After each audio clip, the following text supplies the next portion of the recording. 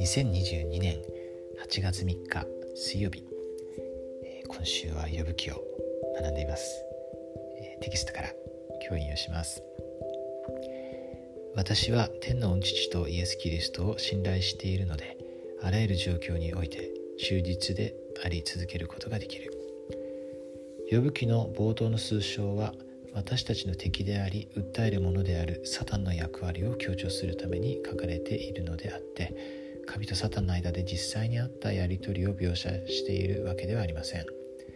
ヨブに関するサタンの主張を読むと、同じことが自分についても言えるのではないかと思うかもしれません。次のように自問すると良いでしょう。私が神に忠実であり続ける理由は何だろうか。ヨブに与えられた試練と、それに対してヨブが取った行動について深く考えてください。あなたが自分の問題に対処する上で助けになりそうな事柄として、ヨブからどのようなことが学べるでしょうか。ヨブは忠実であり続けようとしましたが、試練や苦しみは続きました。実際、ヨブの苦しみは激しさを増していくように思われ、ヨブの友人たちは神がヨブを罰しておられるのだと言いました。12から13章に書かれているヨブの反応をいくつか読みながら、ヨブは神についてどのようなことを知っていたために、苦しみや答えのわからない疑問があろうとも神に耐えることができたのか考えてください。神についてあなたが知っている事柄で試練に立ち向かう際に助けになるのはどんなことですか。その真理をあなたはどのようにして知りましたか。またその真理によってあなたの信仰はどう強くなりましたか。この、ヨブはものすごいこの世的な物質的な、ことですよね。もうそういう祝福を受けていましたし、やっぱりいわゆる成功者というかですね、主に忠実で、そして、物質的にも霊的にもですね、すごい恵まれた人だったと思われますね。ただここで自分の持ち物とかがなくなっていってですね、そして子供が10人いたんですけども、10人突然亡くなったりですね、一緒に働いていたしもべたちも、殺されたりとかですね、いうことで、大変な状況になって、そして自分自身もひどい病気になったりですねしたんですけど、その時に彼が言っている言葉がこの1章とか2章にありますけど、主が与え主が取られたのだ、主の皆は褒むべきかな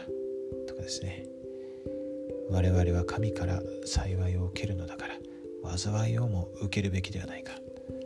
言ってるんですよね。こういう信仰ですよね。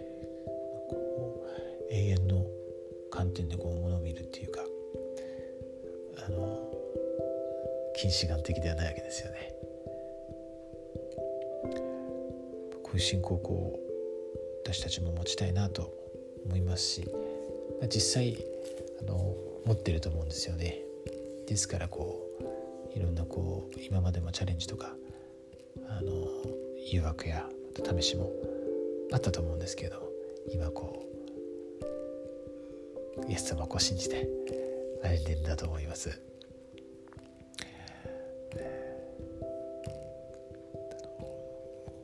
当にこの福音は真実ですね。そして神様が私たちのことを本当に愛しておられて、そして、絶対に裏切らない、100% 信頼できる方です。そういう存在は他にはいないですよね。もちろん本当に信頼できる人、っていうのはもちろんいますけれども、やっぱり人間弱いので絶対間違ったりもするし、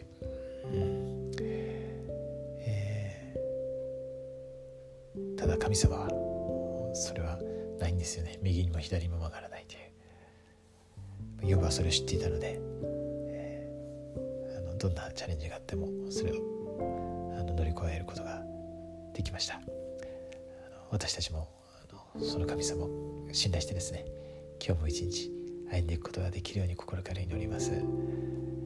イエス・キリスト様が私たちの救い主、贖い主であること、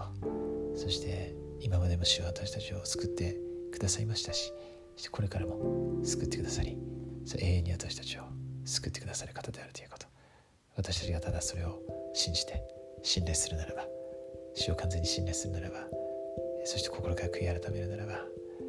必ずそれは成就するということを心からイエス・キリスト様の皆によって明かします。アーメン。